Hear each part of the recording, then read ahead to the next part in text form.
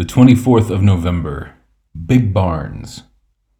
The land of a rich man produced plentifully, and he said, I will tear down my barns and build larger ones. Luke 12:16-18. For some years, when she was no longer able to look after herself, my granny lived with one of her daughters, my step-aunt. Where they lived was in a gamekeeper's house near Dunrobin Castle, and the place was called Big Barns. I have no idea why it had that name. There were no barns there. Jesus told a parable about a farmer who had such a bumper harvest that the barn he had couldn't hold it. So he decided that he would pull down the small barn and build a bigger one, big enough for the bumper harvest and all his other goods as well. And then he said to himself, Self, you've done well. You've got it made and can now retire. Take it easy and have the time of your life.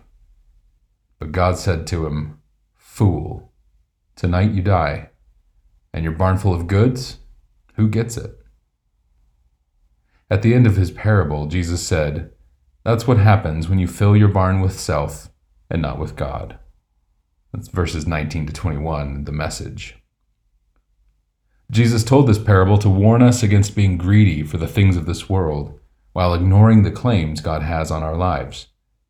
We can grab a lot of things, but miss out on the most important thing we need, to know and follow Jesus Christ. And a prayer. Dear Lord, please help me to get my priorities right and be happy with the life of following you. Amen.